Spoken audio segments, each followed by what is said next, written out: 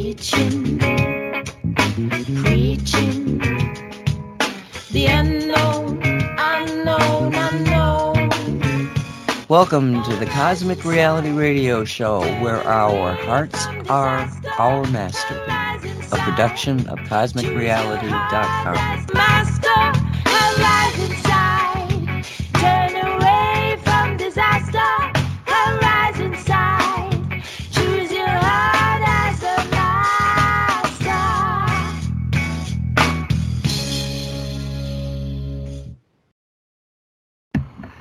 And welcome to the Cosmic Reality Radio Show. It is November 21st, 2023. My name is Nancy Hopkins. Walt Silva's with me, and Dolly Howard. And I hope that you're all having a good day. It's been a very peculiar day. You may have been listening to Radio 5G and it suddenly cut out halfway through the show. That was because something happened during the first show, and that was a 2-hour recording I did of an interview with Janine Strong. Well, she did it with me. It was on her platform, and I said, it's all about Shungite. I said, I'm going to play it for the Shungite reality because we did have a few people that weren't going to be there. So it was up, 2-hour show, started on time.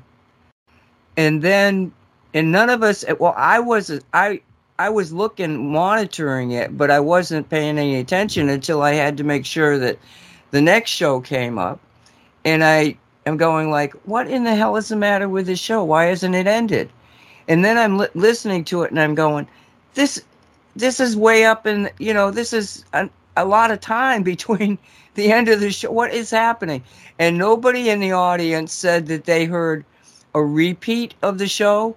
Nobody said that they heard any kind of nothing. It was just like we went into some weird time warp, and it repeated itself for an hour.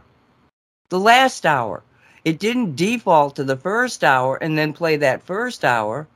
It must have gone to the end, and something glitched, and it went back to middle point of the show because it actually ended exactly at 3:00 instead of 2:00 when it should. And you probably didn't follow any of this, but I wasn't following it while it was happening. I'm like, what in the hell? So can you ask the posse what happened? No, Walter. Good Lord, what is that would it? be interesting. That would be interesting. Yeah, like they're gonna tell me anything about that. I mean, no, I don't know. I don't waste the posse on that kind of thing. Yeah, he's got this weird thing with the posse. I know he does. Jeez, he's got two of the most knowledgeable people on the face of the earth on his show with him, and he wants to talk to people that we don't even know where they live.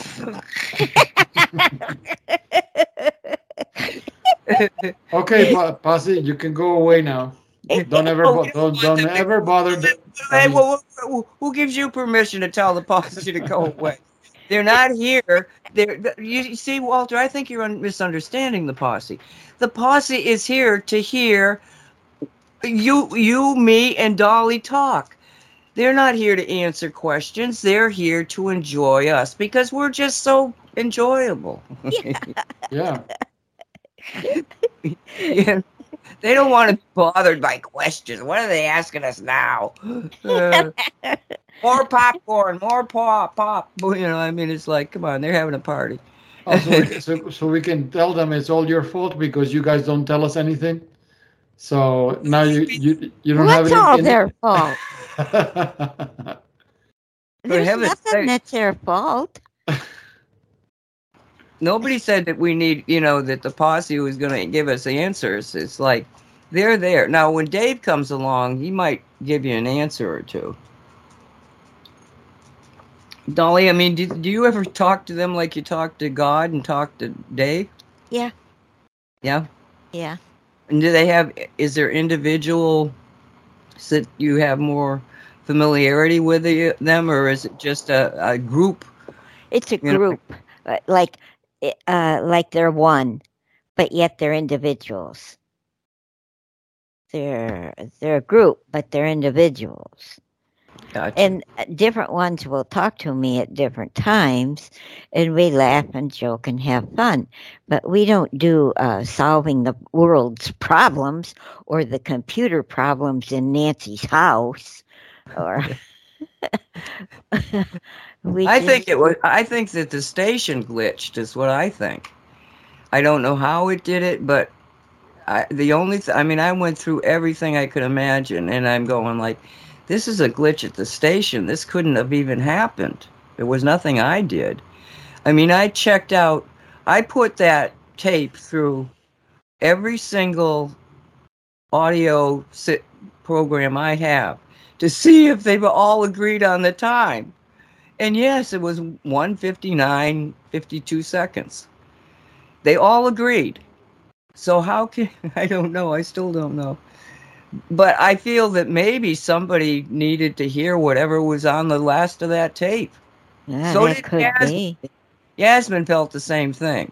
And she listened to it, the whole thing, for 3 hours. Well, I only heard it the last hour because 3 hours. Did you play 3 hours? Yes, that's what I'm saying. The first 2 hours, well, at the end of the 2 hours, I was there waiting for the change of the thing, and it wasn't ending. And so I start really listening to it, and I'm going, this isn't at the end of that show. This is more like at the beginning of the first hour, and I got so confused as to what was happening, and then it just kept going and going and going and going and going, and I finally started listening to the actual tape to find out how much longer is this going. But that's what I'm saying. It was weird because whatever happened, it ended at 3 hours, not 2. Well, you got me confused now. When it should have.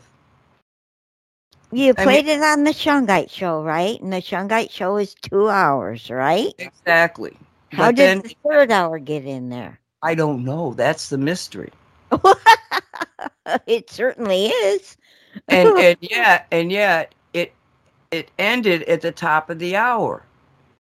I mean, that's what was most confusing, and why I think something else was happening, because you got the first hour, then you got the second hour, and the second hour replayed apparently and ended at the top of the hour. Well, Yasmin says it was 3 hours of show that only took up 2 hours of time. What the heck? and then Justin comes in the show, and he's like, "Hi, I'm here," and I'm going like, "Oh my God, what time does he think it is?" Because he normally starts the Shungite show, And all I said to him was, "We're having a weird day here. Look up at the chat that's been going on," because I wasn't about to try to explain to him or to ask him, what time? Why are you here now? During this magical third hour that we don't even know what's happening. It was strange. Anyway, that's the way the day was. This is supposed to be normal, because this is the way it should be. We shouldn't be fixed to a specific amount of time. That was a cabal invention that was hoisted on us. We're supposed to be free of that.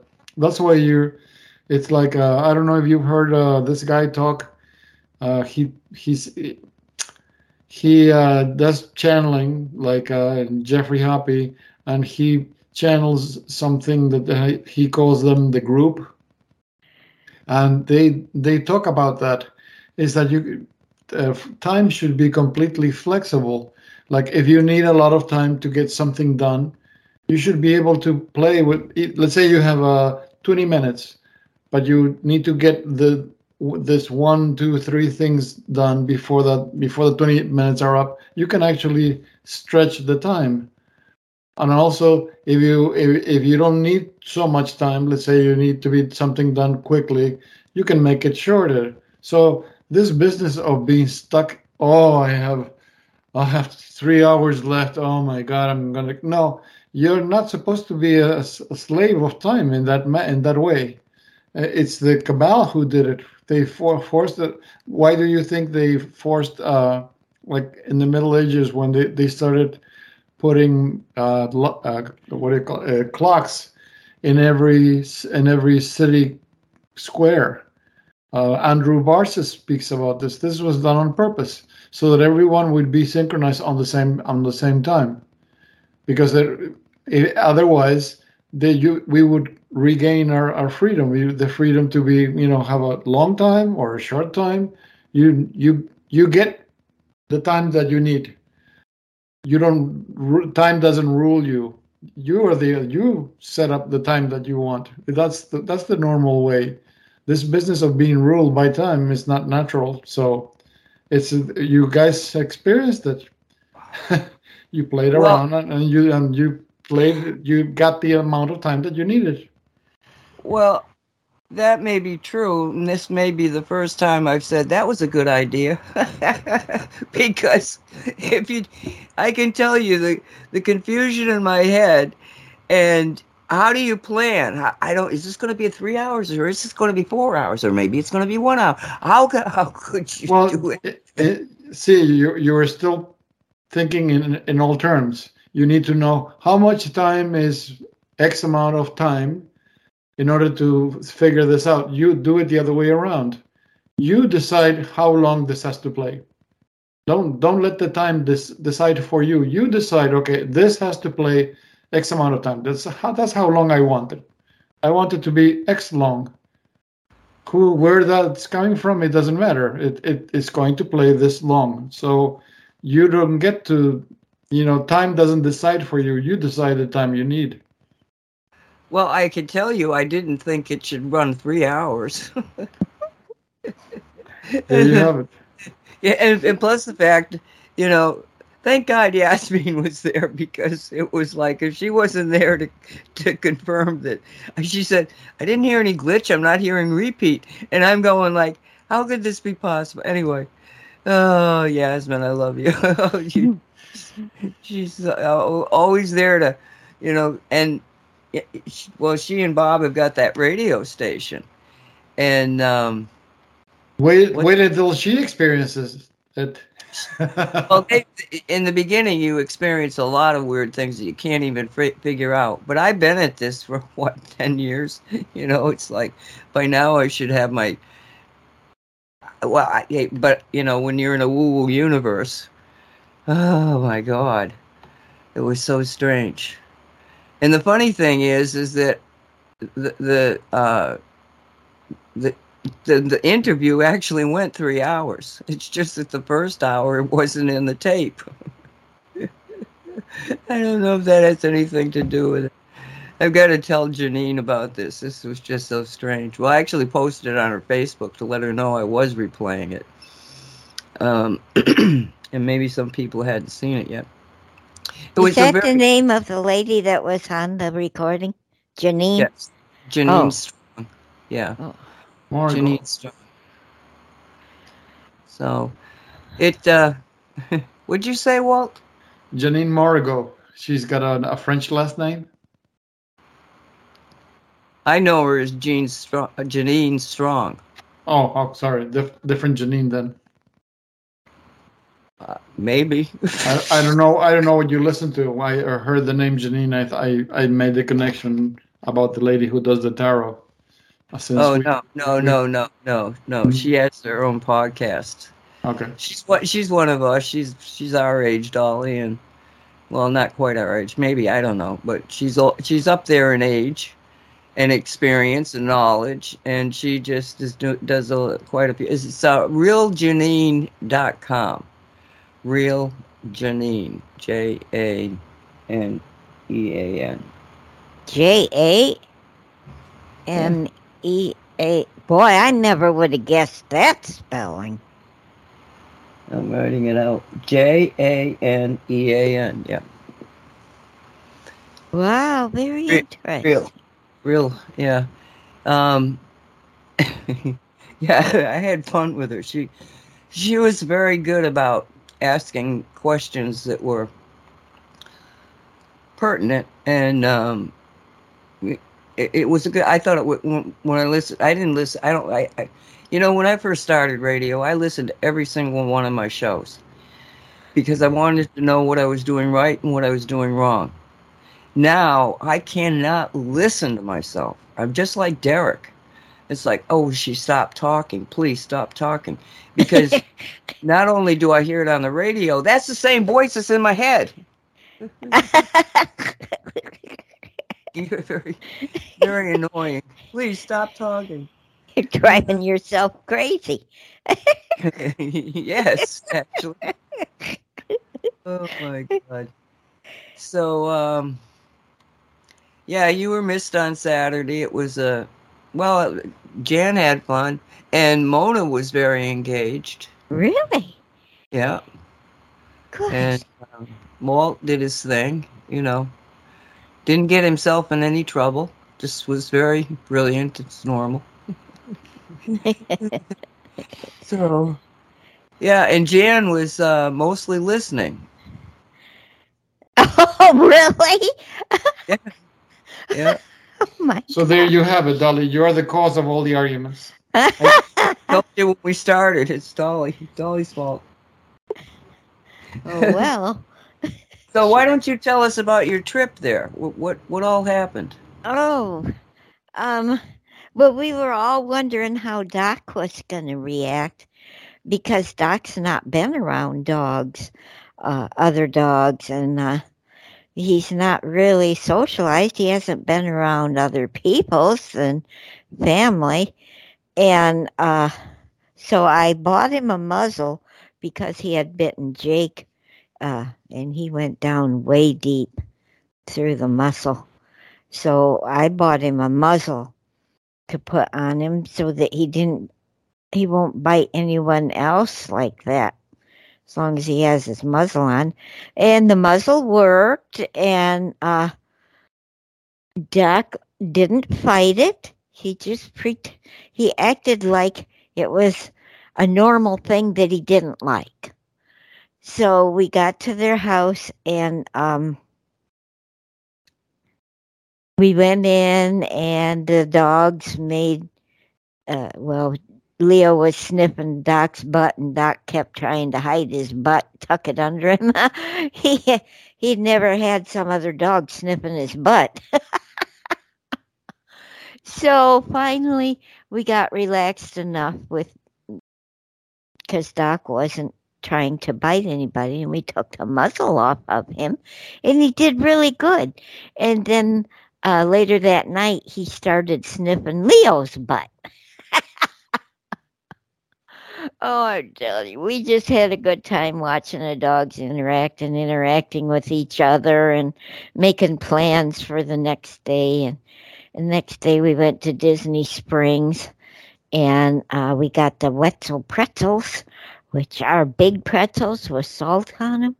Oh, they're so good. They are delicious. So we went there and got those at my insistence. And then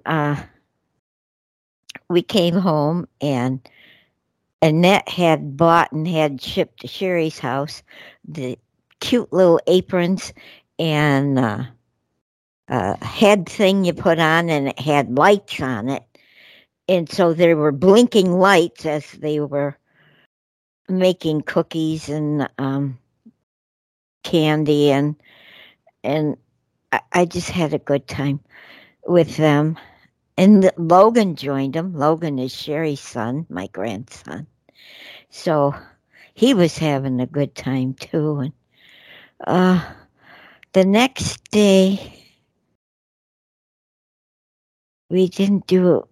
Oh, I think the next day was Sunday, and that day we came home. We came home left about 1 when the big game was on with the Bears, and Shannon likes the Bears, so we didn't want to be in his way for the Bears. So we left then, and we got home right when the MapQuest thing said we should, and we rested. I was freaking exhausted. So we rested. So it was a good time. I thoroughly enjoyed it. I was with my family finally, and I kept remembering, I'm not going to cry. Sherry and Shannon were gone from the U.S. for 4 years when the boys were little, and Sherry and Shannon were younger, of course. He was stationed at Ramstein Air Force Base in Germany. And so I didn't get to see them for 4 years. And I was with them then, this last weekend. And I'm going to be spending a week there because Sherry's going to babysit me while Net goes to Kansas City. And so I will be there the day before Christmas until a week later. And I get to spend more time with my kids than I got to in the 4 years they were gone. And I just was thoroughly appreciating it and thanking God and thanking Dave. Dave was there. He was all excited for me too, so that's why I thanked Dave. And that's it. Well, in regards to that muzzle on Doc, what you might try to do is you might try to put it on and say, oh my God, he's so handsome. Oh, you handsome dog. And really, tell him how handsome he is. Because I had a Fox Terrier, and I don't remember what he had done to him, but he needed one of those collars on. Oh, yeah. Okay. And collar of shame, yeah. Yeah. So, no. We told him he was a king and he was handsome, and oh my God. When I took that off of him, he was so pissed at me.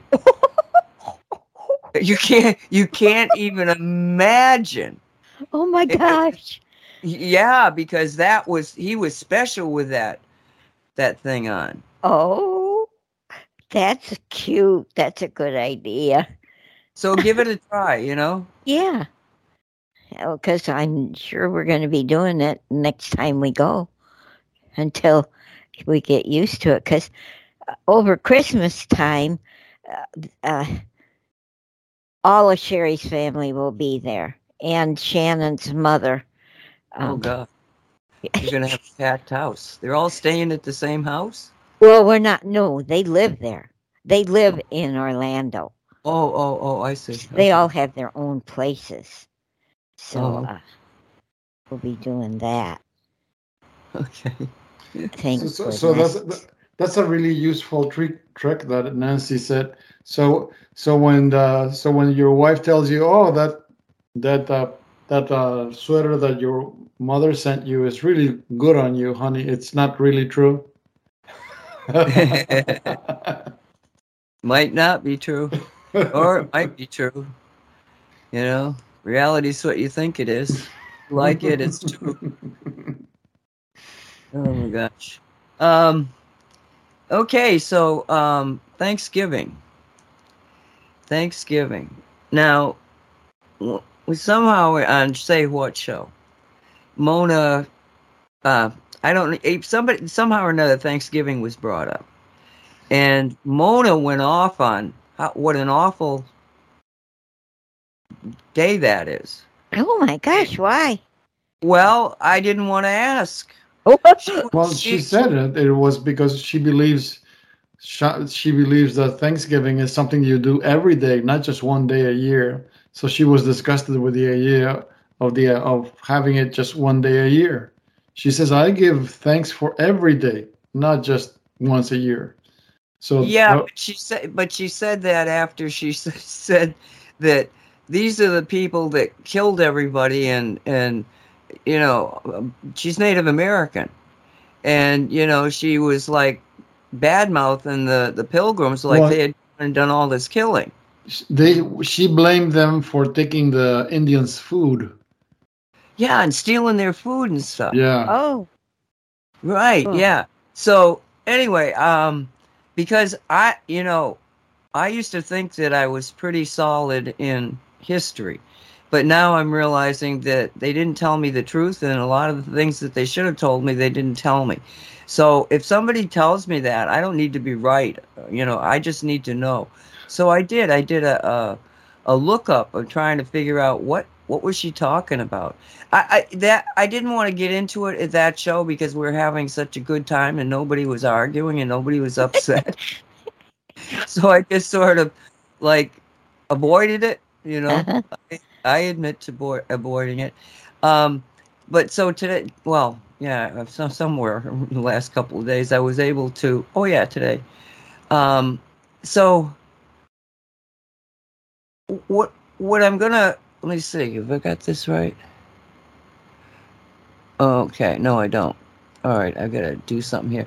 What I want to do is I want to play a story. It's called "The Truth About Christmas," or something. These Secrets of Christmas. I don't know. I don't remember what it is, but it was. My problem here is that I changed the name of it. Okay, that one's the one I want, and this is a story that I knew.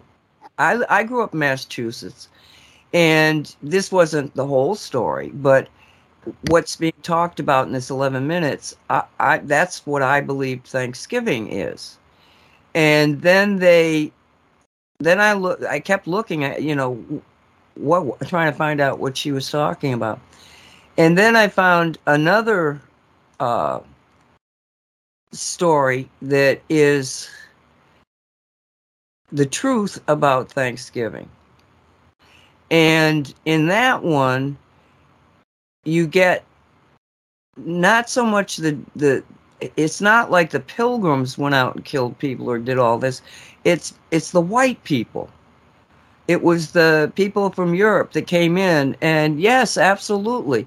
I mean, they talk about reparations to the slaves. I say, well, if you're going to do that, then you better give reparations to the Native Americans, because those are the people that really got screwed.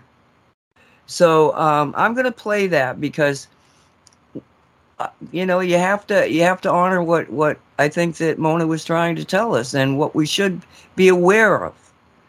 And then I'm going to try to talk you down. But here, it's only 5 minutes. It's only 5 minutes. When I think of Thanksgiving, what comes to mind is not thankfulness or a big turkey. What I think of is far more important and serious.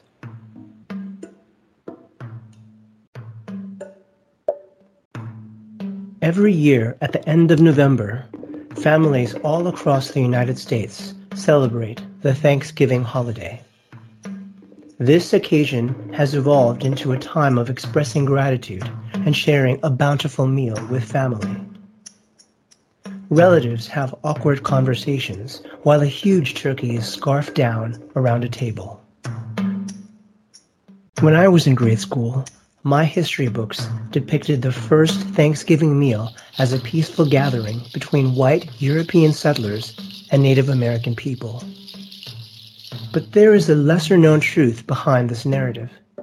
This Thanksgiving origin story that I was taught in school was a revisionist and whitewashed version of what actually happened. Following the arrival of Christopher Columbus on the shores of America in 1492, a steady stream of white European families traveled across the Atlantic Ocean to settle in this new territory.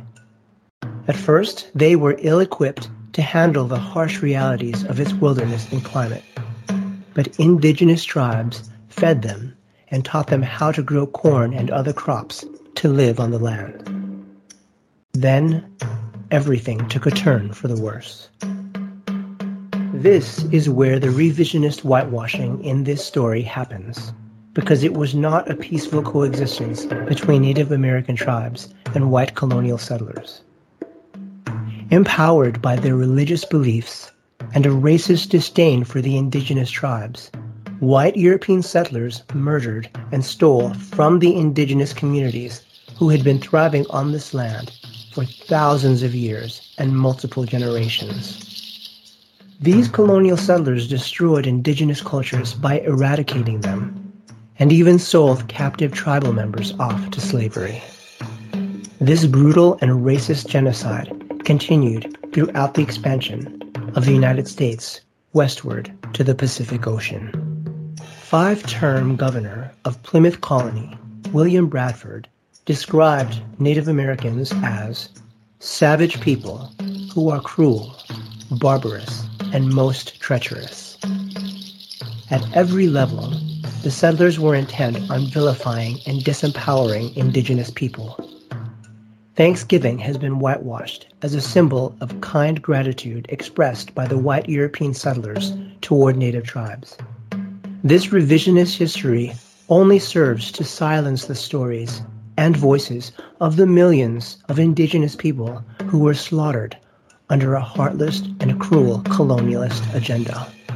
Since 1970, the United American Indians of New England have carried out a national day of mourning during the U.S. Thanksgiving holiday. This is what they have to say about it. Thanksgiving Day is a reminder of the genocide of millions of Native people, the theft of Native lands, and the relentless assaults on Native culture. Participants in National Day of Mourning honor Native ancestors and the struggles of Native peoples to survive today. It is a day of remembrance and spiritual connection, as well as a protest of the racism and oppression which Native Americans continue to experience. As you enjoy your turkey over Thanksgiving, you have the power to acknowledge the impossibly sad and deeper truth behind the occasion. Talk about it and share this truth, or perhaps do not even celebrate the holiday at all. People often say that ignorance is bliss. I would take this a step further and say that ignorance is a complete lack of compassion. We need more compassion in the world. Compassion toward the indigenous survivors who continue to face this oppression. Within our hearts and minds, we need compassion that honors the lives and dignity of the millions of murdered indigenous people of America.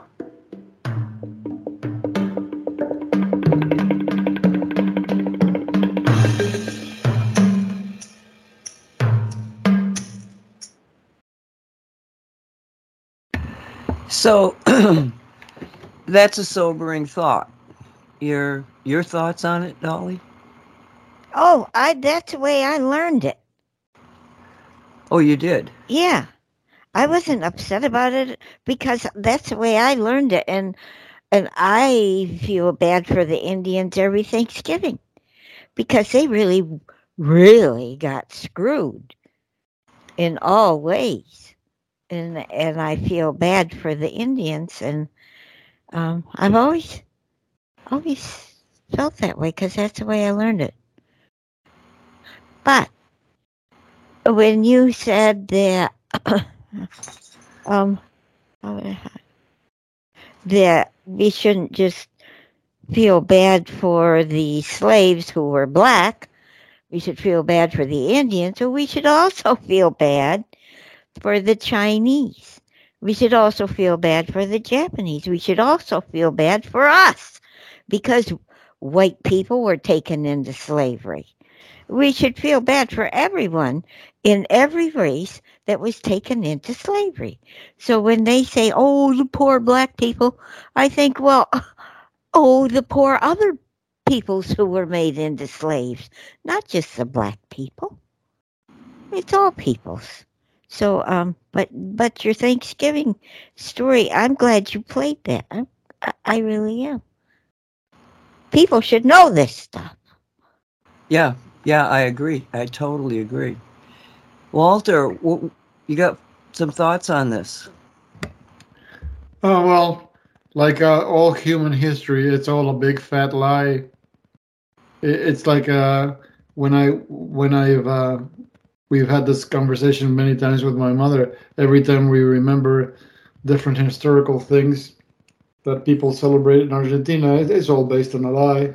It's all based on some invented. Like always, they say like history is written by the guy who wins.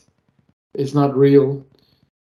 So it is the one who wins, or the one who kills most of the people. He's the one who wins, and he writes his version of the story. That's why when you're looking at the history books, they're all just a big lie. It's like my father had a collection of books that he would bring from, because for how long was it? I think 19 years. He worked for a big German publishing house called Pauser, and there were all these books in a closet in the house, and you never heard of them. And it turns out that they were like forbidden books. They would come in, and because they had no permission to sell them, he would bring them home with him. Like that's how he had the Protocols of the Sages of Zion, one forbidden book. So it was like there was another one on the history of San Martin. He was the equivalent of General Washington in this country. San Martin was called the father of the land, because he liberated Argentina from the Spanish, and he was so disgusted with what he found when he came back to the capital that he actually left the country and never came back. Can you believe imagine Washington wanting to leave the U.S. and never coming back? That's how disgusted he was. So the real truth of all histories is so dirty, and it's been altered over and over again. So it makes you wonder why bother study such a thing. And that's why I'm sorry I don't do shamanic journeys, because with shamanic journeys at least I could do a search on something. What did this truly happen? I would get some answer. No, this didn't happen like this. What happened? This, and this, and this. That's why I always feel curious, and I always ask questions of Dali's posse, because something doesn't sound right, and your body is telling you this is not right. And you ask the questions, and you invariably get the truth. Yeah, this is like this, not like that. So, well, I I agree with everything you said here, but you're not talking about the spiritual side of things. And there's something that happens on the holidays that is a different energy feel to it altogether. As you get up to the Christmas holidays through Thanksgiving and stuff, there's a lot of angst involved. Everybody's all upset and they're, doing the holiday thingy. But once you get between that time of the Christmas and the New Year's, it does feel like a transformational, at least energetically, that happens on the planet. So when you get to the January 1st, it's a big deal. The energy is heightened. It's okay. We got another chance at another new year, and all this happiness and stuff.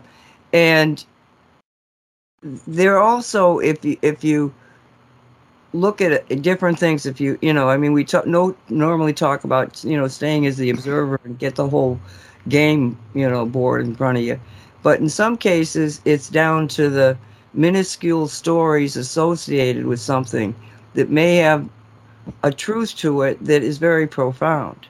Because in my experience with Thanksgiving, one of the main players is a Native American by the name of Squanto. And it wasn't a big thing, but it was something that I picked up early in the Thanksgiving pomp and circumstance around it, and the stories that were involved in it in Massachusetts. And so I'm going to play this. It's 11 minutes, but it's his story and the story about Thanksgiving. And why I'm playing it is because this is one bizarre story that is incredibly important to the history of this country. So let's just take 11 minutes and listen to this. Thy help cometh from the Lord, who keepeth Israel. The Lord of Israel shall neither slumber nor sleep. He shall become thy shade upon thy right hand. He shall protect thy incomings and outgoings. In the winter of 1620, the Pilgrims at Plymouth are struggling to survive. The long journey to America has taken a heavy toll on the weary travelers. They were not equipped to deal with the many challenges in the New World, and nearly half perished in the early days of their journey. In the midst of their struggle, they humbled themselves and turned their hearts to God, praying for His mercy and providence to protect them and establish their community. Dear Lord, find us in the wilderness. Their prayers would be answered through a series of divine and tragic events that occurred years earlier in the life of a young native boy named Tisquantum. It was the early 1600s in the area that would soon be called Massachusetts. Tisquantum and his tribe were curious about the white men from across the ocean who would visit their shoreline from time to time. When the ships arrived, Tisquantum and others went to investigate. During one of those visits, an English sailor, Thomas Hunt, not satisfied with his opportunities. Hunt broke trust with the tribes and took Tisquantum and 23 other natives aboard his ship.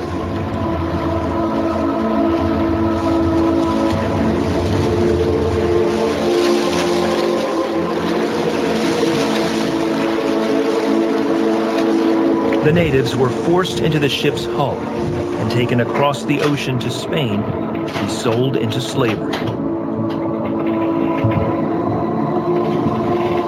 Distrust for the white man grew in Tisquantum's heart during his travel across the sea, and he wondered why the Great Spirit would allow him to be so mistreated. Tisquantum did not know what his future would hold, and wondered if he would ever see home again.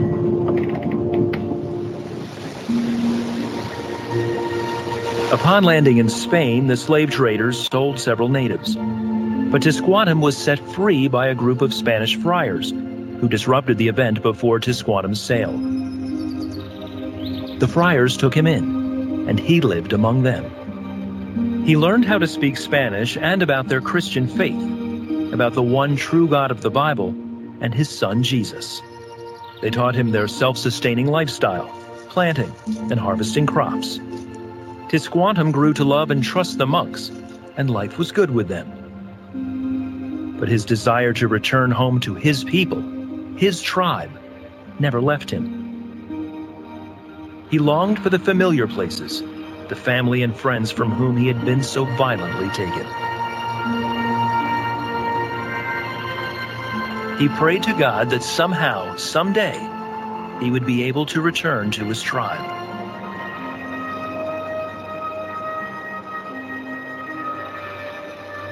God heard his prayers. The friars devised a plan to get Tisquantum back to his homeland and to his beloved tribe. It would not be easy, and it would take several years, but their plan was put into action.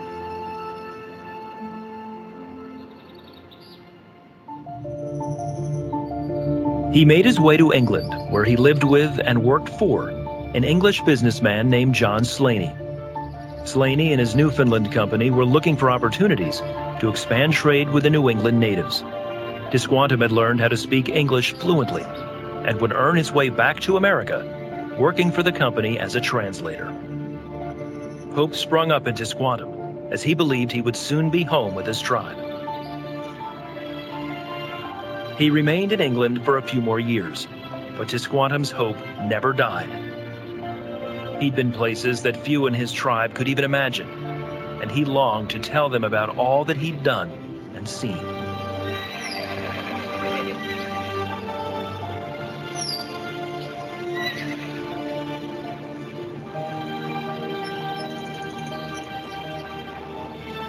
Finally, In 1619, everything was in place.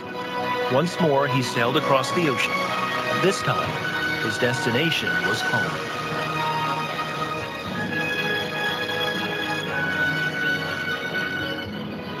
With his feet finally back on familiar soil, Tisquantum ran towards his village, excited to be reunited with his loved ones. His heart was crushed by what he discovered. Plague had ravaged his people only months earlier, and everyone had died. Of his tribe, only Tisquantum remained. Confused and alone, he pondered his existence, his purpose. Why had he endured the years of struggle and false hope in strange lands? Why did he make it all the way home, only to find such devastation? Thoughts of death were not far from him. He was accepted into the neighboring Wampanoag tribe, but in his heart, he knew he did not belong. Word came to Tisquantum that a group of European settlers had set up their camp on the very site of his former village. They were English, pilgrims. He spoke their language and knew their ways. He saw how they struggled to survive, how they prayed to Jesus for help, for hope. His heart went out to them, and he longed to help them.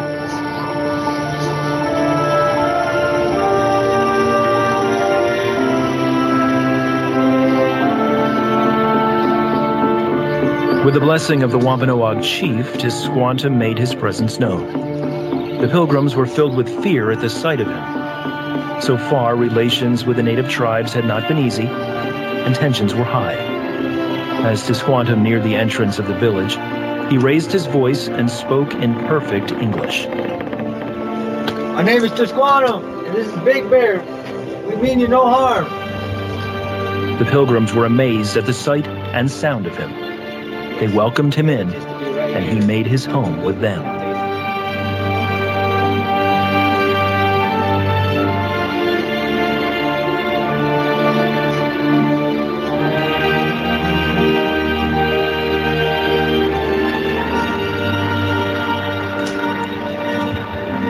In the spring, Tisquantum taught the pilgrims what he had learned from his own tribe and his time with the friars in Spain, how to plant crops and fertilize seeds. He was their interpreter and helped make peace with the Wampanoag and other tribes in the area. Before long, he was more at home with the settlers than he was anywhere else. He lived with them and in many ways became one of them. In the fall of 1621, the harvest was abundant.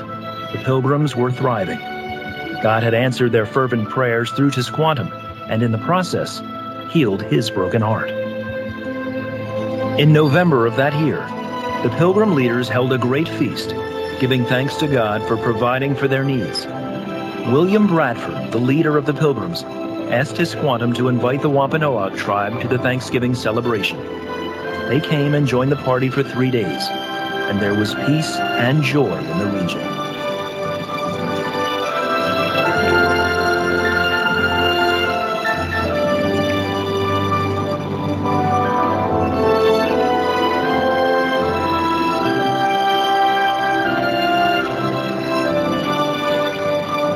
Brothers and sisters, we gather today with thankfulness in our hearts. The Lord in His mercy has planted us and established us here.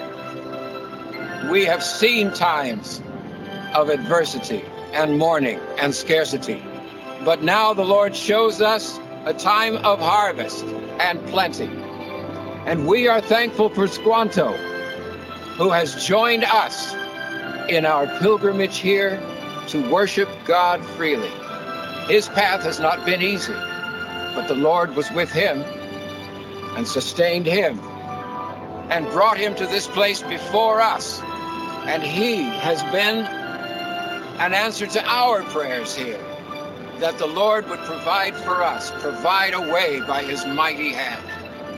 And the hand of God is with you and has never forsaken you.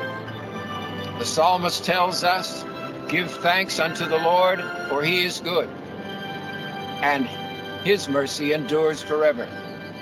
And today, with our friends and our families and our neighbors, we will declare this a great day of thanksgiving, and we will celebrate, and we will praise the Lord for his mercy to us and his presence with us.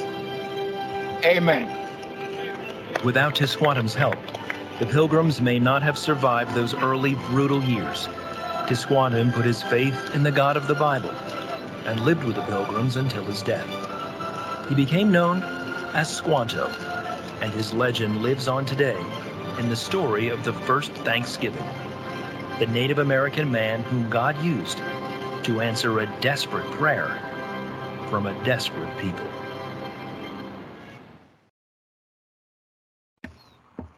So there's another version of Thanksgiving. Dolly, you got a thoughts on that? I hate that I got so sad that he had to lose. I knew it was going to happen. He'd get home and they'd all be dead. All the way till that time, I was thinking, he's going to get home, they're going to be dead, damn it. But that's a nice story, too. And it ends up nice. Well, actually, when I was growing up, I never heard that the villagers are died of plague. I don't remember that. If they said it, I probably didn't understand it as a kid, but that sort of what got lost in the shuffle. You know. But Walter, what did you think? No, it was very inspirational, and it also shows a positive side of things. I know that we are painfully aware of the doings of the cabal in our reality, how everything has been altered by them, but not everything is altered by them. They're not as powerful as we like to think they are.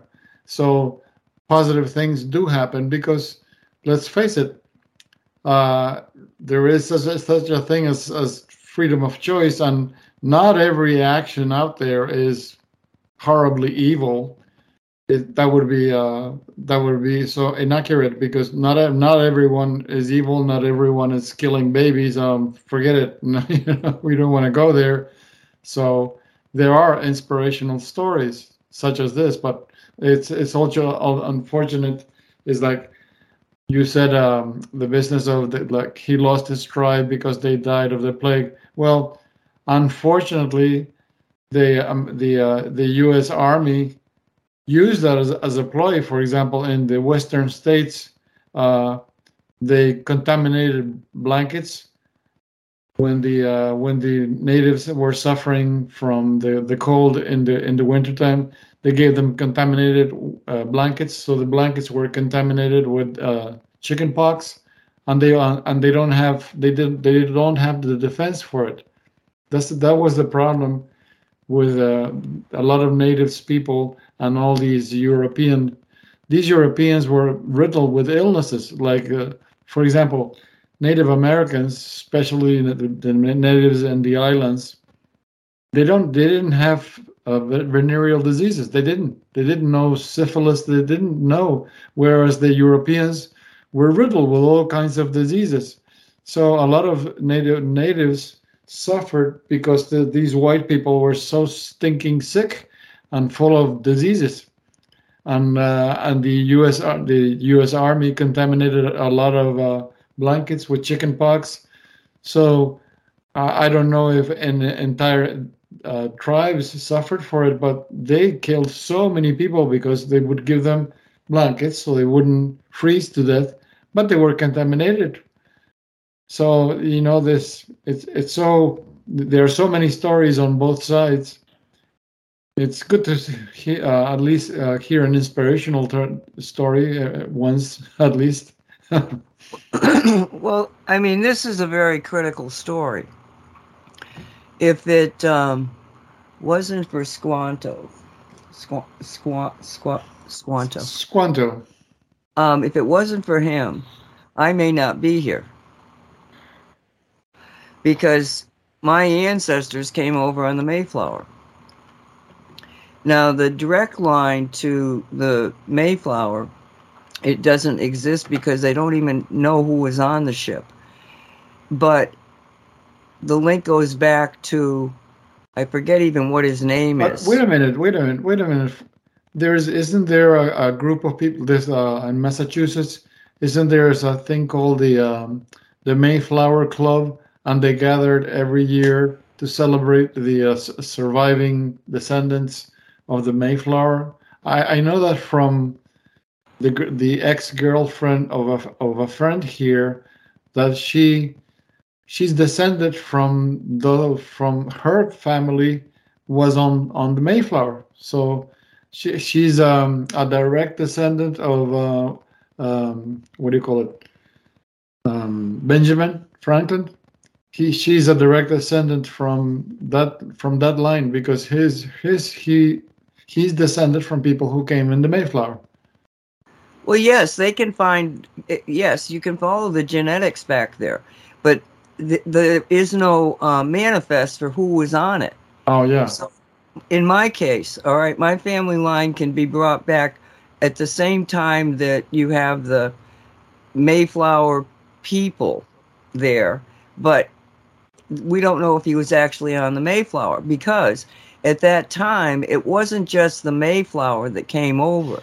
There were other ships that came over, and it was the practice of families that your brother would go with you, your cousin would go with you. It was a group thing, not just one individual getting on the Mayflower and going. So they know genetically that if you get back all the way to the time frame of the Mayflower, you still can't be guaranteed which boat your ancestor came on. And we don't go to Stephen Hopkins, who was registered as being on the Mayflower, because he survived and he has a history. His son Oceanus was the first baby born, unfortunately died after a few months. But the key here is that Stephen wouldn't have probably survived, nor would my answer survive, if they hadn't been taken in by the Native Americans, because that whole trip over was one nightmare after another. They were supposed to have sailed, I think, 3 months before they actually did. It might have even been more, because of whatever reasons. There was one thing after another. And so they got there in basically the winter time instead of being in time to make, a garden.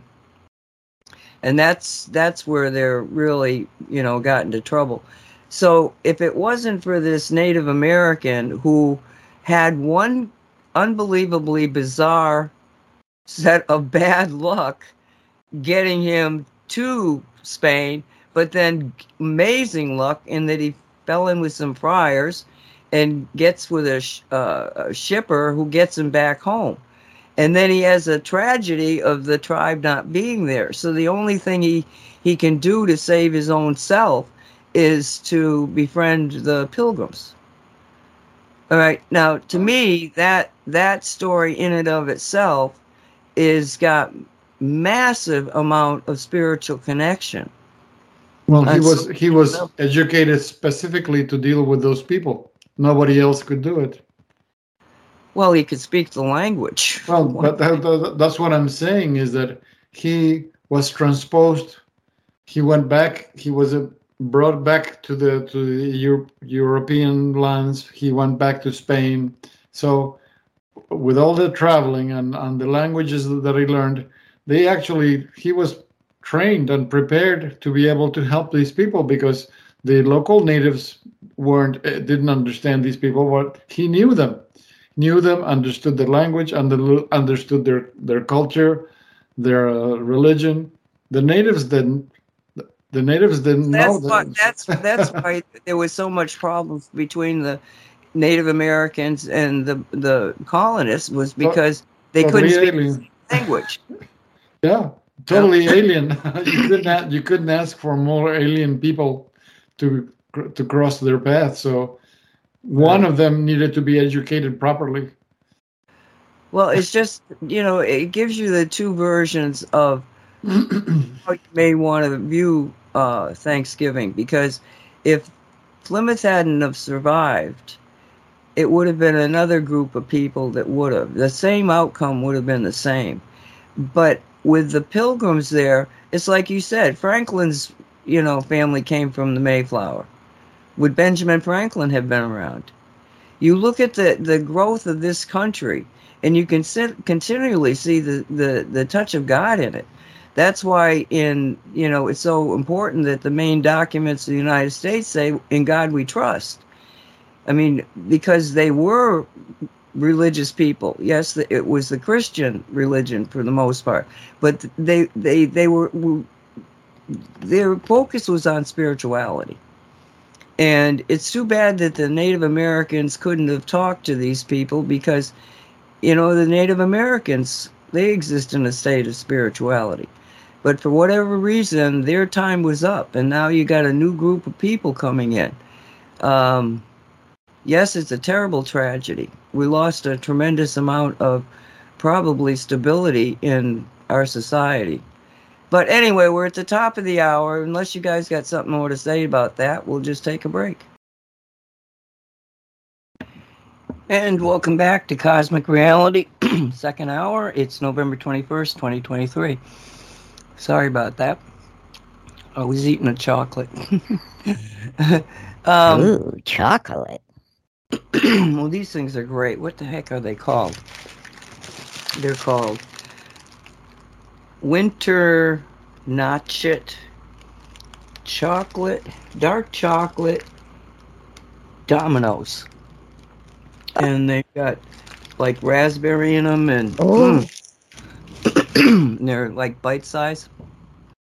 Normally I take 3 bites out of it, but because I was on the radio, I just took the whole thing at one time. Like, oh dear, that wasn't a good idea. Anyway, okay, so I think we had an interesting discussion about Thanksgiving. I hope you people enjoyed it. This is November 21st. I say that already? I guess I did. And Dolly Howard and Walt Silver on with me, Nancy Hopkins. So I was watching TV, and they were discussing the connection between humans and Mars. And, the guy that's on Skinwalker Ranch, that's a handsome guy, Dolly. Travis. I always want to call him Trace. I know that's not right. Travis. So Travis is, and some others, were talking about kind of like weird things that happen to human beings that, well, like for instance, astronauts who were in anti-gravity for a while, they begin to develop a different rhythm of sleep patterns. What's that thing called? The cycle, the cerebral something. I never can remember that name, Walt. Walter, are you here? Yeah, I was just muted. You mean the circadian rhythm? Yes, circadian. I don't know why I can't get that. Circadian. Okay, so that rhythm, that when they're up there in gravity, that cycle shifts. You mean in non-gravity? Anti-gravity. When they're up there for a while. And it goes back to something that you would have on Mars instead of Earth. And they, noted this and found it very interesting. But then there's another thing in that the human body makes 2 types of fat. And one of those fats is made when the person is in the environment of about 67 degrees Fahrenheit. And the mean temperature on Mars is 67 degrees Fahrenheit. So that kind of fascinated me. So I went on a hunt to find out more about this, to, look at it. Well, I couldn't really find anything specific to those 2 points. But as I was looking through this, I came across this concept of panspermia that, well, I'm going to just play it. It's only 5 minutes, but it'll give you a feeling why human beings on Earth may have originated on Mars. The DNA, the whole chemistry of life. So let's just listen to it. Did humans live on Mars before Earth? The prospect of life existing, albeit for decades out there, is Earth really the only one actually hosting anything? And even if it was found that life doesn't exist on other planets right now, could it have existed somewhere else in the past? Somewhere relatively close to home? This is Unveiled, and today we're answering the extraordinary question, did humans live on Mars before Earth? Are you a fiend for facts? Are you constantly curious? Then why not subscribe to Unveiled for more clips like this one, and ring the bell for more fascinating content. Though it's widely believed that Mars in its current state couldn't support complex life, there are various theories to suggest that ancient Mars may have been a much more hospitable, habitable environment, perhaps at one point even more so than Earth was. It's thought that more than 3 billion years ago, the red planet was actually similar to what Earth is now in terms of climate and conditions, with vast lakes and warmer weather patterns. In terms of whether it ever hosted life, NASA's Curiosity rover has provided plenty of apparent evidence that it may have, or at least that it was a possibility. Curiosity was launched in November 2011 and landed in August 2012 with the primary goal of exploring the Gale Crater, an area that's now believed to have once been a sprawling body of water. The rover's mission objectives were, and still are, very far-reaching, but much of what it does, collects, studies, and records is done so that NASA scientists can try to determine whether Mars could ever have hosted life. First off, while navigating the Gale Crater, Curiosity discovered a host of specific molecules and carbon chains which, according to NASA, could have contributed to the formation of early life. Since then, during Curiosity's further exploration of the Martian landscape, it has found evidence of sulfur, nitrogen, hydrogen, oxygen, and carbon, elements that are also essential to life. We are, after all, carbon-based beings. The puzzle is by no means complete, and at the moment, there's no solid, irrefutable answer on whether life does, has, or has never existed on Mars. But it does seem as though early Mars at least contained all of the fundamental pieces necessary for it to happen. John Grotzinger, the chief scientist behind the Curiosity rover, has every confidence that Mars was once a habitable planet, even claiming that the water that once filled the Gale Crater would have been safe to drink. It's an exciting thought, but it also ignites another question. If life was initially on Mars instead of Earth, well, assuming for a second that life at some point did in fact exist on Mars, the prospect of the two planets somehow exchanging organisms might not be all that far-fetched given their close proximity. At the closest point in their orbits, Earth and Mars are approximately 34 million miles apart. It is a massive distance, but not exactly insurmountable in the grand scheme of space. And here we get to the panspermia theory, which suggests that forms of life exist throughout the universe and travel through space mostly on meteorites.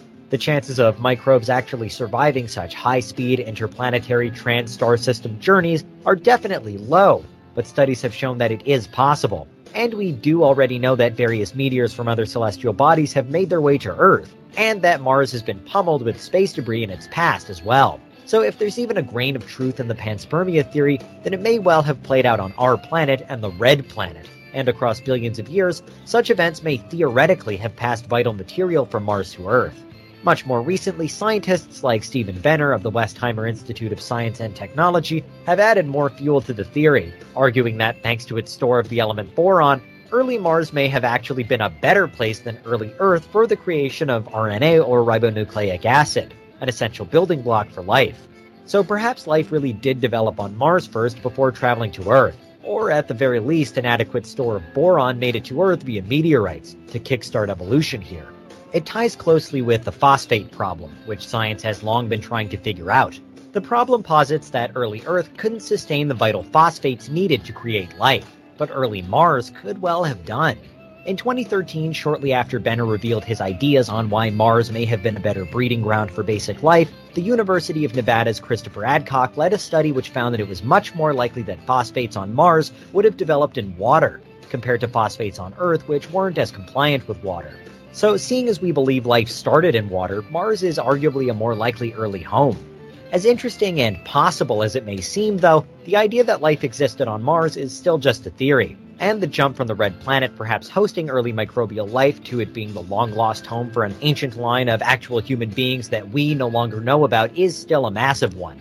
Depending on who you ask, some form of life may have existed or may still exist on Mars, but walking, talking, advanced, intelligent, and recognizable humans? Not likely. For those trying to pinpoint the origin of life, though, Mars offers an alternative to our own planet, with some claiming that Earth increasingly seems a more unlikely source. But there are plenty of questions Mars in general, not what happened to its atmosphere. While there's still no proof that life has ever existed or excelled there, the general consensus is that it's at least possible. What do you think? What do you think, Walter? Well, we know they have their own version of the jinn, so they are full of life. It's just that, unfortunately, NASA, when it comes to disclosure, NASA is number one at keeping secrets. So who knows what's going on Mars? We, the general public, are not privy to know, because they keep all that information under wraps. Well, I've got another one that I'm going to play because it's so interesting to see the limitation of science in that people tell you something, but they don't know everything. So they only give you a snapshot of something that is erroneous because you don't know everything. And this concept that there's no proof that there was, living, walking, talking people on Mars is just not true. Well, I have a silly question here. I heard what he said. Okay. And they say that, what are the chances that there was life on Mars? So all the monuments are there accidentally? Well, that's what I'm saying. They fell off the back of a truck by accident? But it gets even more interesting. But before we begin, Dolly, is there anything you'd like to say about that? Excuse me. I think that definitely there's been beings on Mars, and not just us. The human beings. And I think there's still people there. But that's my thoughts. Well, I was talking about this subject with Jan Shaw, and so she and I did some little bit of research because I was telling her about something, and so then I found a video on it, and I'm going to play that now because supposedly the reason that we have so much ET involvement with the Earth now is that we got to be a civilization that could actually set off nuclear bombs, and that got the attention of everybody else. So it's like this only makes sense that somehow or another. Let's just play it. These are NASA's unexplained files. August 2012. NASA's Curiosity rover arrives on Mars.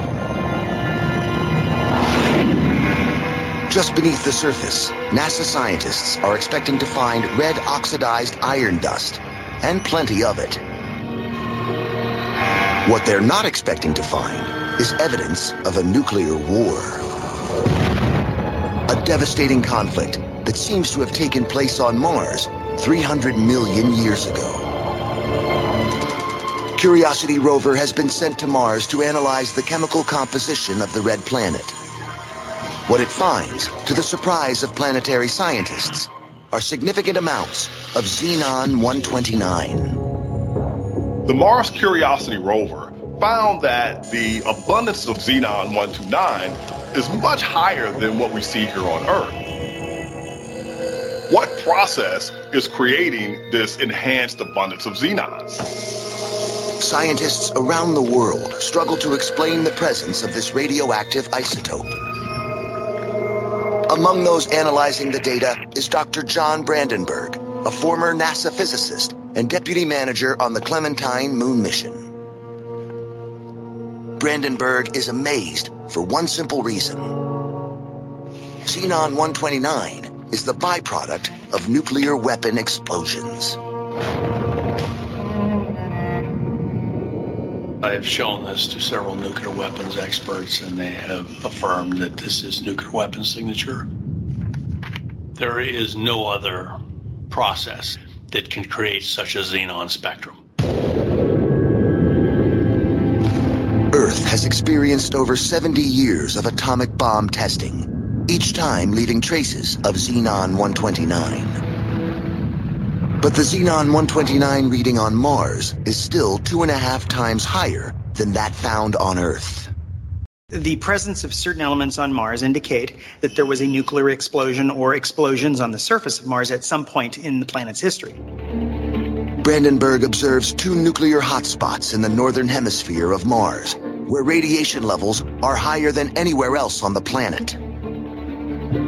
What's more, it appears the nuclear blasts were occurring in midair, above the surface. What's also interesting is what is not found. There is no crater at either site, indicating that these explosions were airbursts.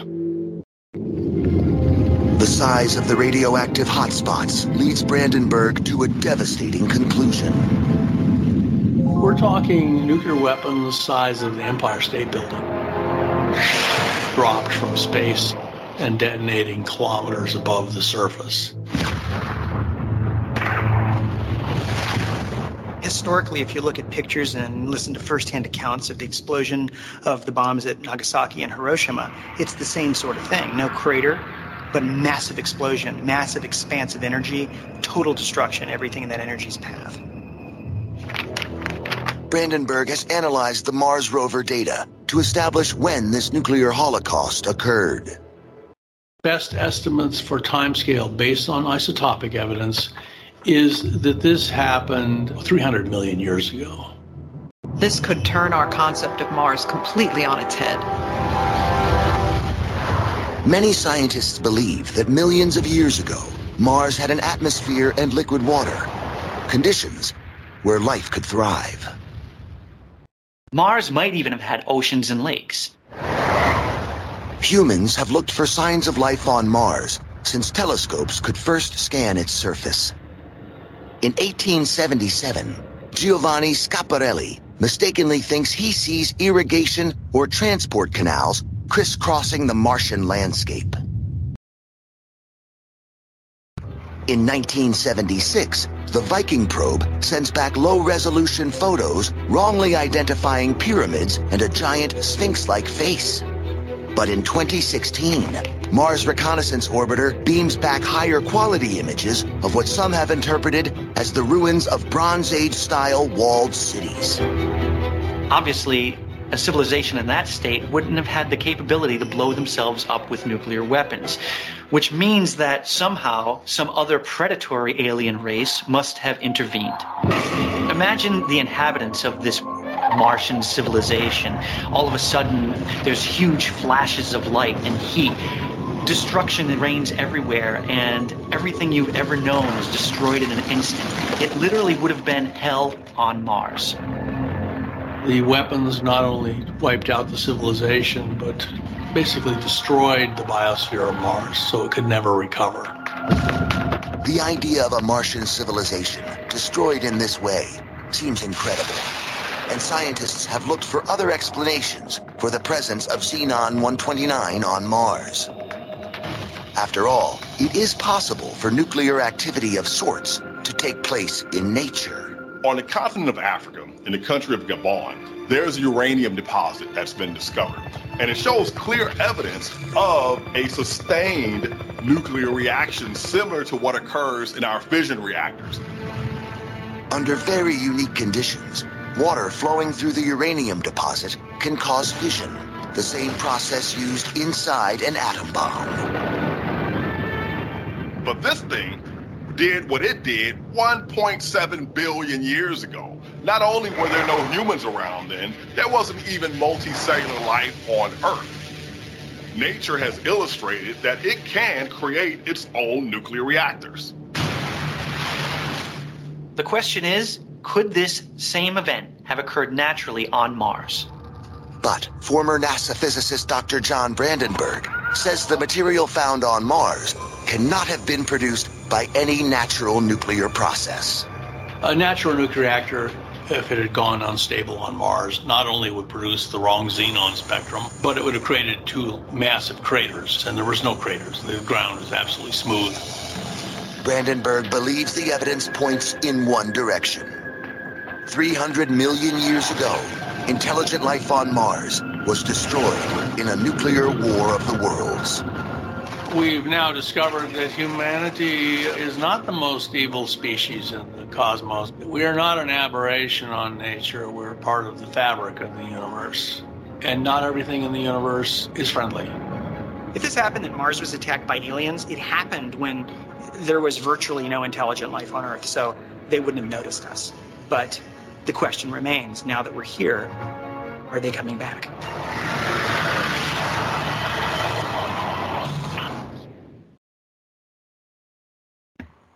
So, what do you think about that? Well, you already know about it. You already know it was a Pleiadian weapon that stripped the atmosphere of Mars. You're the one who told me. Yep, that's true.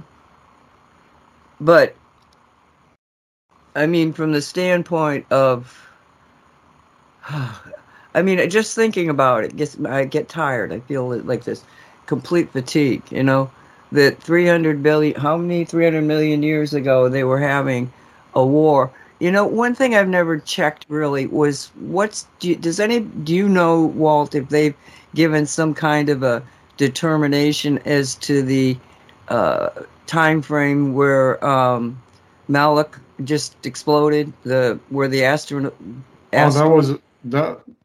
Or you're thinking in terms that it might have been destroyed prior to Mars? Definitely, because if you read the raw material, the Law of One books, the people that were in Maldek moved to Mars, and then when they had the destruction of Mars, they landed on the what do you call it, the South Pole. That's why when if you read, you've heard of the lectures by Wilcock when he talks about what's the word that he uses, the specific name, the guys that have the long head, these pre-Adam. Exactly, the pre-Adamites. The pre-Adamites moved to Mars after the destruction of Maldek, and then they moved to Earth after the destruction of Mars. And I know from the Law of One book material that talks at length about because the Native Americans have a very interesting legend to explain why the makeup of the Bigfoots is so unique. Because according to the Native American legends, all animals were invited, and they would receive their animal soul and their own unique soul. So each animal, like a human, would have two souls: the soul of the physical body and the soul of the spiritual body that's going to be with that person. That's what the legend says. But when the Sasquatch were invited, they said no, that we don't want another soul. And when I read the legend of it, it made perfect sense to me, because Ra relayed the information that it took for, I don't know how many thousands and thousands of years it took for all the souls to reintegrate and to become complete souls again, because everything when Tiamat was destroyed, the souls were fragmented tremendously. So it took thousands of years for them to reintegrate and become complete souls again. So it would make perfect sense that after having experienced such a terrible trauma, they would choose to be their own selves. They don't want another soul. So it would make sense to me, because they are all the Native Americans have that story, that they are the only ones that have a single soul. And when I read the Law of One books, okay, that there's an explanation why they don't want another one. They don't want another soul in themselves.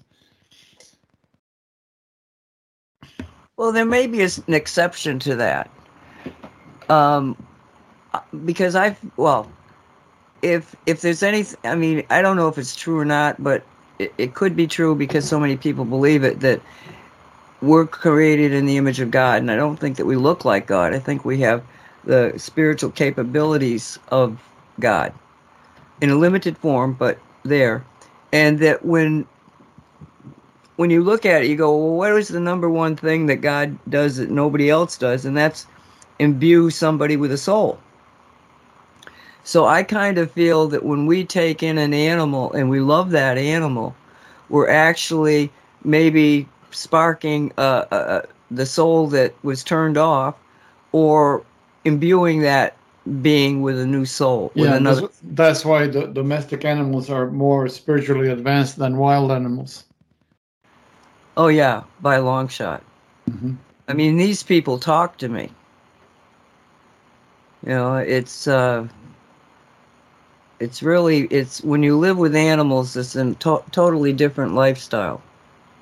If you're aware of them, you know, if you do use them if you respect them as sentient beings with 4 legs, which I envy a lot of times when I'm about to crawl. Oh, I wish I had 4 legs. Boom. Anyway, yeah, I find it fascinating, this connection with Mars. Oh, for those people that Walt made a remark about the war thing. I don't even remember how it happened, but you know, I'm doing something, I'm asking questions, and all of a sudden I'm like, you know, out of body in another body, going through some experience. And in this occasion, I was in a small spaceship. There were 3 people in the spaceship. And they're flying this thing, and they're coming into Mars with the concept of setting off basically a nuclear bomb. And the weapon fired.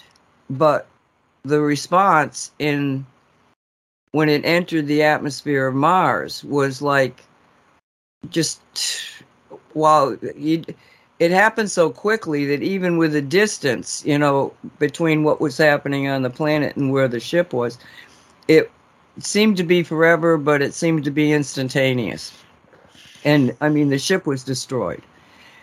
And I asked about it. I said, okay, I said, geez, that's a hell of a way to go. I said, so this was the blowing off of the atmosphere of the planet. And I don't think I knew about that nuclear signature. Maybe I did, but I don't know that I knew that when I had this weird thing happen. But my question was I know that the guy that I was, you know, inhabiting at the time, he was totally shocked. I mean, it was nothing like they expected. So my question was what happened that it, you know, was so much different than what was intended? Because they were just after a military outpost.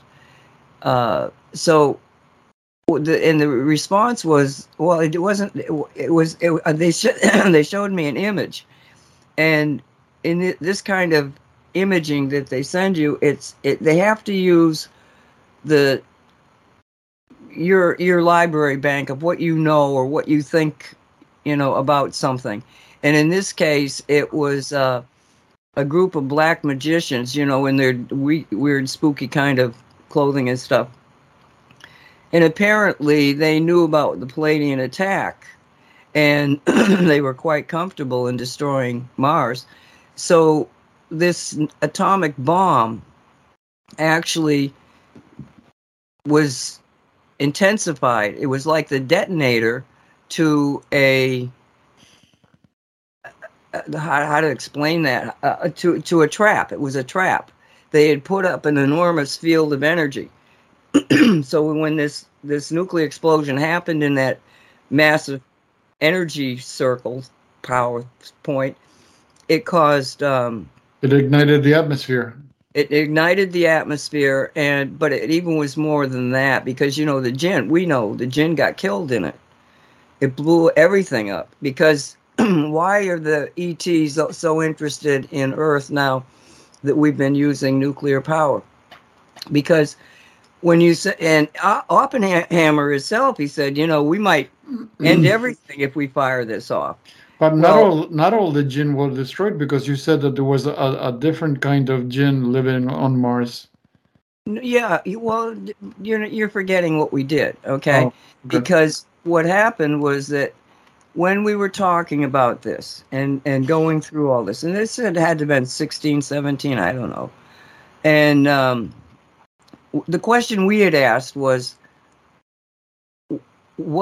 first question was, is there a Gaia creator consciousness associated with Mars like Gaia on Earth? And yes, and her name was given as Terra, which I find very interesting, because now a lot of people are calling Earth beings Terrans, which probably is true. But the jinn were with us at the time, and this was a live radio program. We were just doing this, and so you asked, is there jinn on Mars? And they said it's our little brothers. Do you remember that? Oh yeah, Okay, our little brothers. And that's when they explained that they didn't survive the change in the, destruction of Mars. And so that's when we connected with Terra herself. Because without the jinn, you don't have your security force. You can't protect yourself in any way. So we connected with her and our jinn, and we asked her if it goes back to the time thing. If we go back into time, as this is about to happen, as it's happening, and our jinn and Walt and I grab them and bring them into the present time, can we save the jinn? That was what the question was. And she said yes. So that's what we did. So we went back into time just as it was dying, brought them back to the present. So yes, there are jinn, the little brothers on Mars, which I've worked with over there. I hope they don't hate us, because Mars looks terrible compared to the original Mars. Why would they hate us? Well, we leave them. We took them from You don't know something, all right? Because you just don't know it. That Mars is terraforming itself. The skies are now blue. Yeah, I've seen the photos. Okay, so think about that. Which indicates a presence of oxygen. Exactly, an atmosphere is forming, and it actually is pretty solid now. They're just keeping all that from us. Now, those little people that are up there thinking they're terraforming, no, you're being used as a 3D story about how Mars got its atmosphere back. The jinn are there and working. Terra's in charge. Yeah. I know there's a reptilian life forms, because Randy Kramer has spoken about it when he spent his 20 years on Mars. So there's a lot of critters on the planet. Yeah. I sometimes wonder if I know this, and I'm pretty confident that this is true. If I know this, I'm wondering what Musk knows. What does he really know? Why is he so intent on getting back there? It's starting off with the fact that that's not the original Musk anyway. So, but at least he's with the good guys, with the white hats. If you say so. I don't Well, know. no, I don't say so. I don't know who's who anymore. Janine did a deep dive on it and asked the question if that's the original Musk, and she, according to her cards, it's not the original Musk. So even his behavior before and after, it's a totally different personality. So okay, but we want to jump to the concept of, well, maybe this has something to do with cloning, or they've been replaced, or whatever. But I go back to when Donald Trump was being elected in 2016, November. And what Starfire Tor was doing at that time, had been doing, which was she was studying the timelines, and every timeline where Hillary won, there was a Third World War within months. But when she ran it for, what happens if Trump is elected? The way she put it was, he's going to make absolutely necessary changes, but it's going to be very chaotic.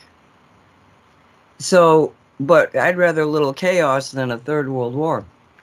So, and I didn't know this until shortly after the election, like the few days after the election, that she had actually done this, because she wasn't being open about what she was doing. She was enlisting thousands and thousands of people that were following her to tell her what was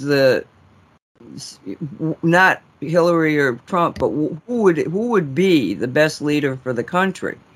And they were the ones that were saying, well, they should be like this and this and this and this and this, which conformed to Trump, not Hillary. And so it was that power. She wasn't talking about changing timelines and stuff like that. So anyway, so when he came out, now I'd been watching him, and every time I'd watch him, I had the Trump, crazy in me. I couldn't, I mean, it was very difficult, but I started to force myself to listen to him. And, it was like, even though I thought he was talking sense, I still had all of this programming in me. But when he came out from behind the curtain to accept the to accept the election, the person that walked out was totally different. Absolutely, totally different. And according to Starfire Tor, there had been a timeline change. Now, if that is possible, if that's what actually happened, my question to all these, to all of you who keep talking about a clone change, this, could it be, and I agree, I'm seeing the changes too, but could it be that there's so many versions of ourselves in the cosmic reality, that could it be that the timelines are changing and therefore the people are changing?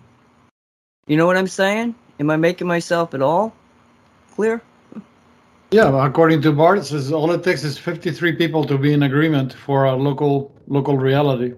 So if you got 53 people agreeing on the same thought form, on the same intention, that's it. That's one reality.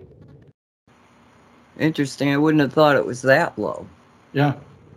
Why do you think they've kept us in the dark for so long?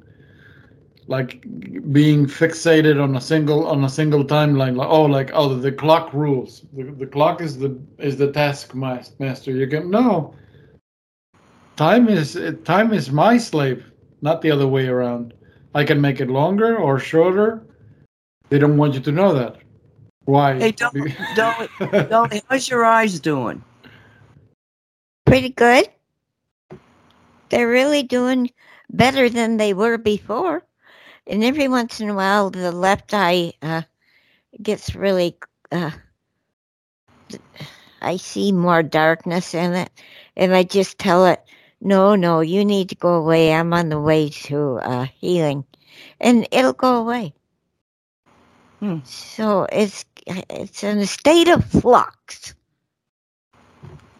Yeah. We're all in a state of flux. So, anyway, do you have any comments on the Martian thing? No. No. I think we came. Well, I don't know if we came from there. I think we lived there a few points in our existences, and I wouldn't mind living there myself and enjoying what it has to offer. But I do have something I want to read before we leave. Okay. Let me get that out. Where did I put it? Right here. Okay. I wanted, because this is, I consider it the start of the holidays, the start of the sadness that attaches to people and that people experience because of one reason or another.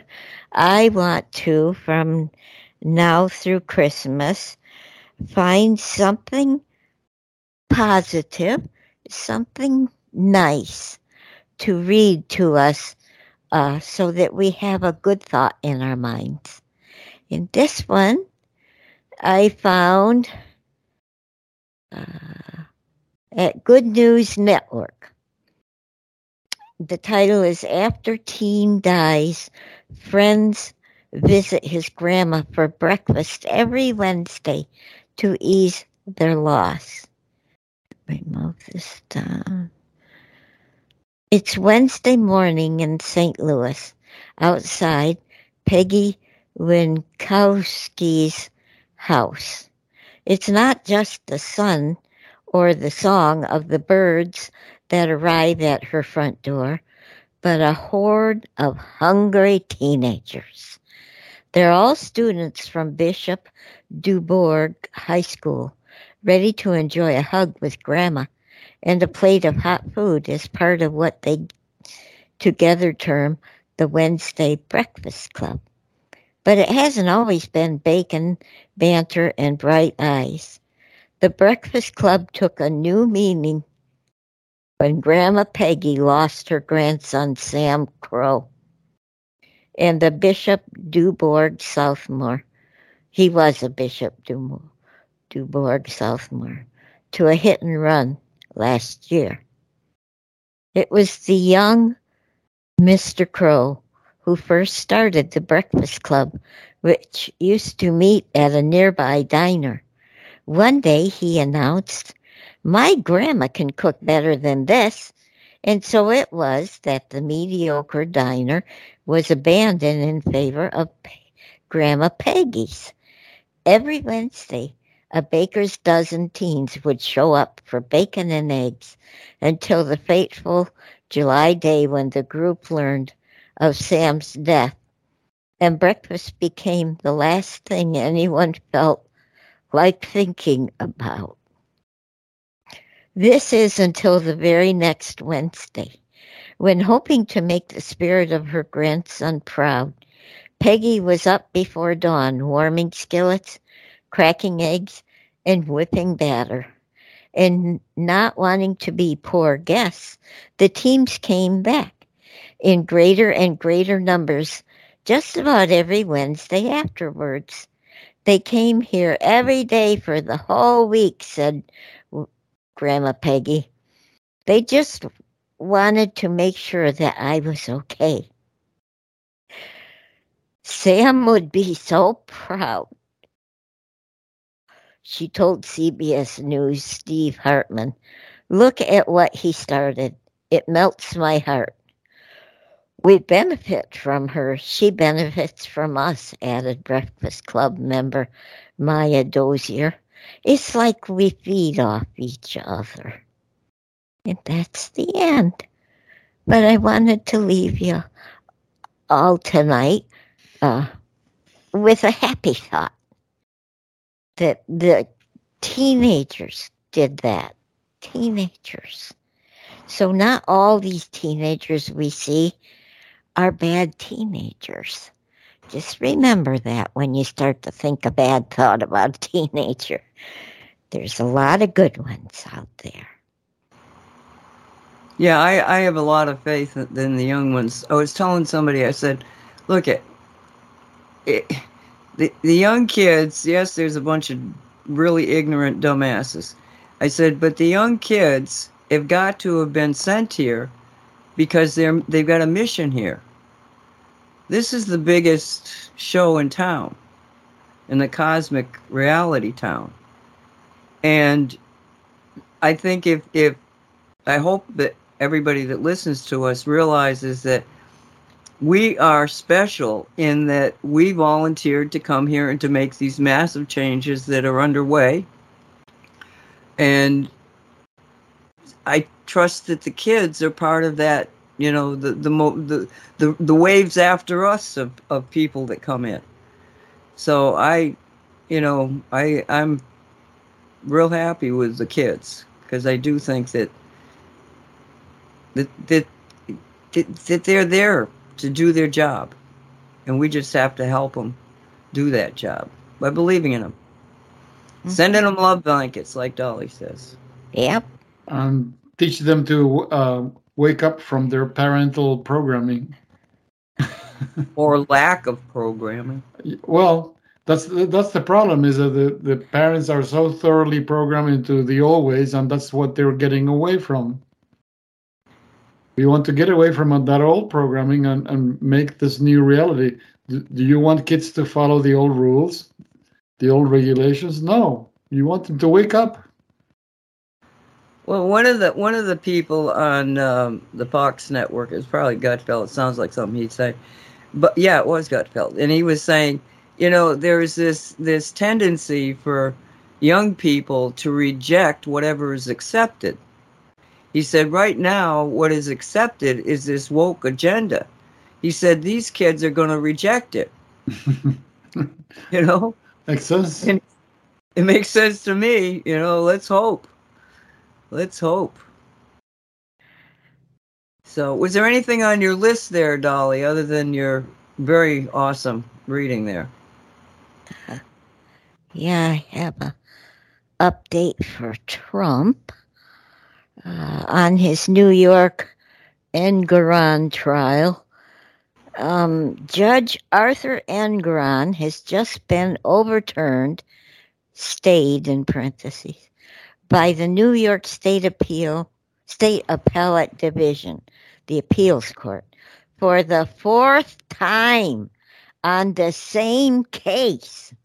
His ridiculous and unconstitutional gag order, not allowing me to defend myself against him and his politically based and out of control Trump-hating clerk, who is sinking him and his court to new levels of low, is a disgrace.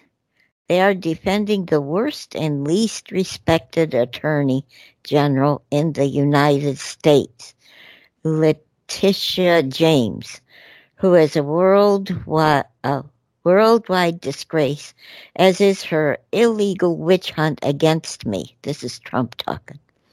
The radical and unprecedented actions of Judge Engoron will keep businesses and jobs forever out of New York State. I have done nothing wrong. My numbers were low, not high. I have a complete disclaimer clause. Their star witness admitted he lied and made up his fake case against me. And the Attorney General used a Get Trump platform in order to run for AG and governor. She failed. This wicked attack on democracy must be ended now. So that's the update on Trump.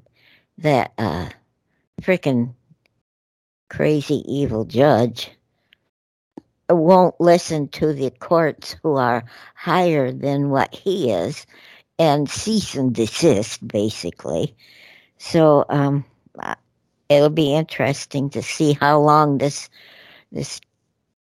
evil dude can drag it out. He sounds ready for the rubber room. They might taking him away in a straitjacket. Yeah, I agree, Walt. He really... Well, you know, you got Mayorkas there. who's the head of the Homeland Security, who's the guy they want to impeach because of the border problem. You know that guy? All right.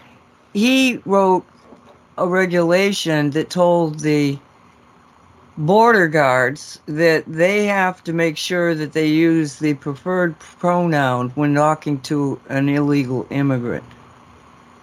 What is that?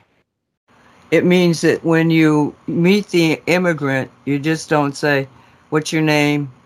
You know, what's your, you know, that type of thing. You have to say, what pronoun would you like me to use? I'd like to be respectful. Oh, for God's sake. That was one of the examples. How are you going to know which one is illegal and which one isn't? If you they're don't all ask. illegal. Huh? So they're all illegal that are coming over the border. Yeah, but how do you know who's illegal and who isn't? Yeah, I mean, the immigrants are speak English perfectly, so they can understand the nuance of what the question you just asked. I mean, how many of them will speak English perfectly? Think of the lunacy here, okay? You have just traveled thousands of miles, maybe been raped, maybe your children have been abducted.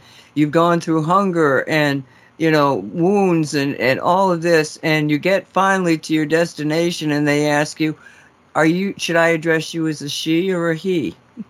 Oh, fuck.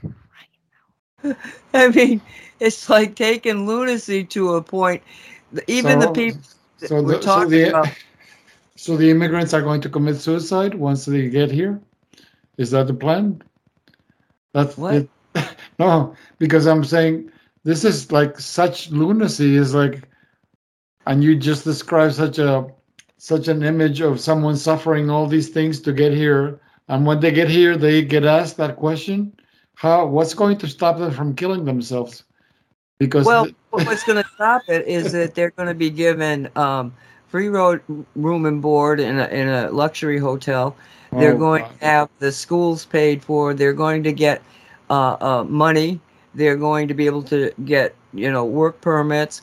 All these wonderful benefits that you don't give to American citizens, but you do give them to these immigrants.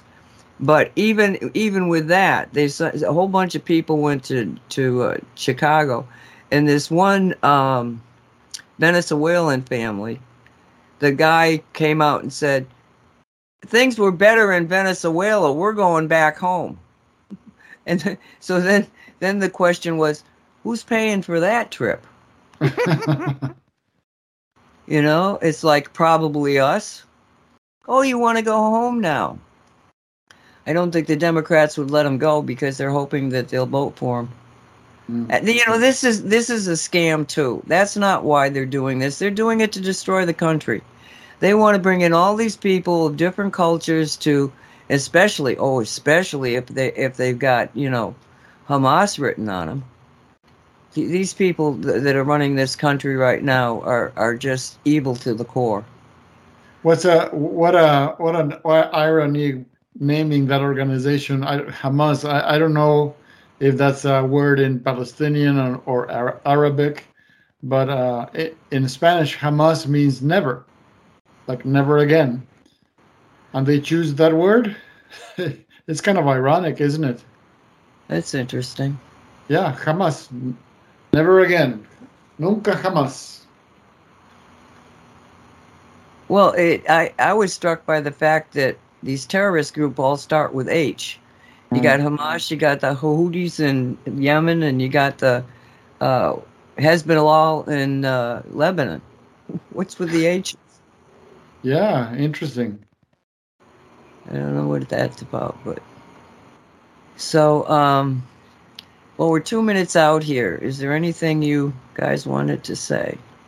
Coffee? That would be lovely at this time.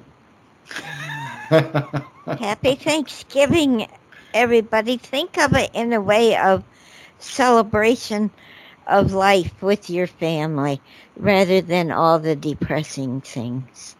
You can't do anything about the past. Do it about the future, the now.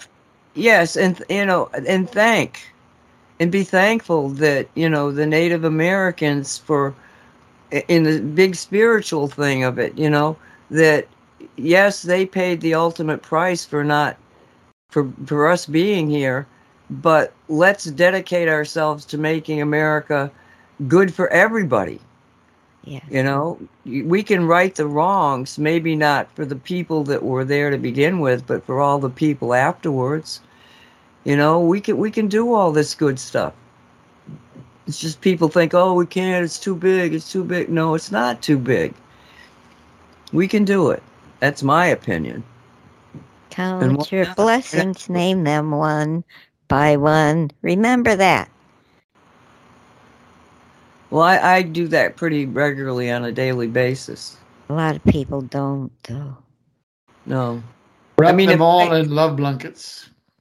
Yep. Yeah.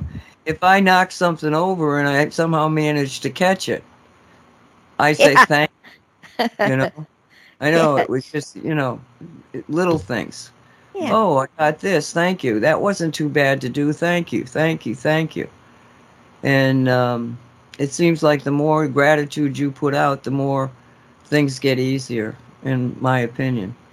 So thank you all for being here. We'll see you next time.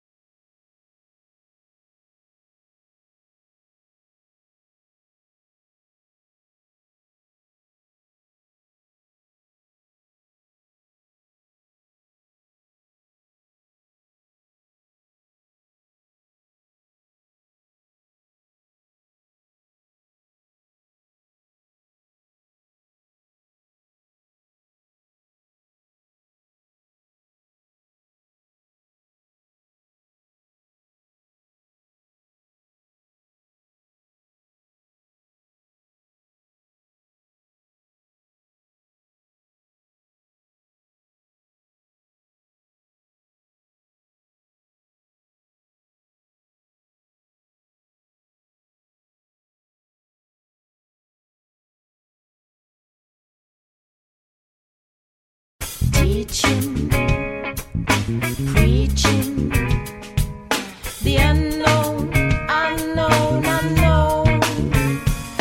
You have been listening to the Cosmic Reality Radio Show, produced by Cosmic Reality Radio. Thank you for listening. Choose your heart.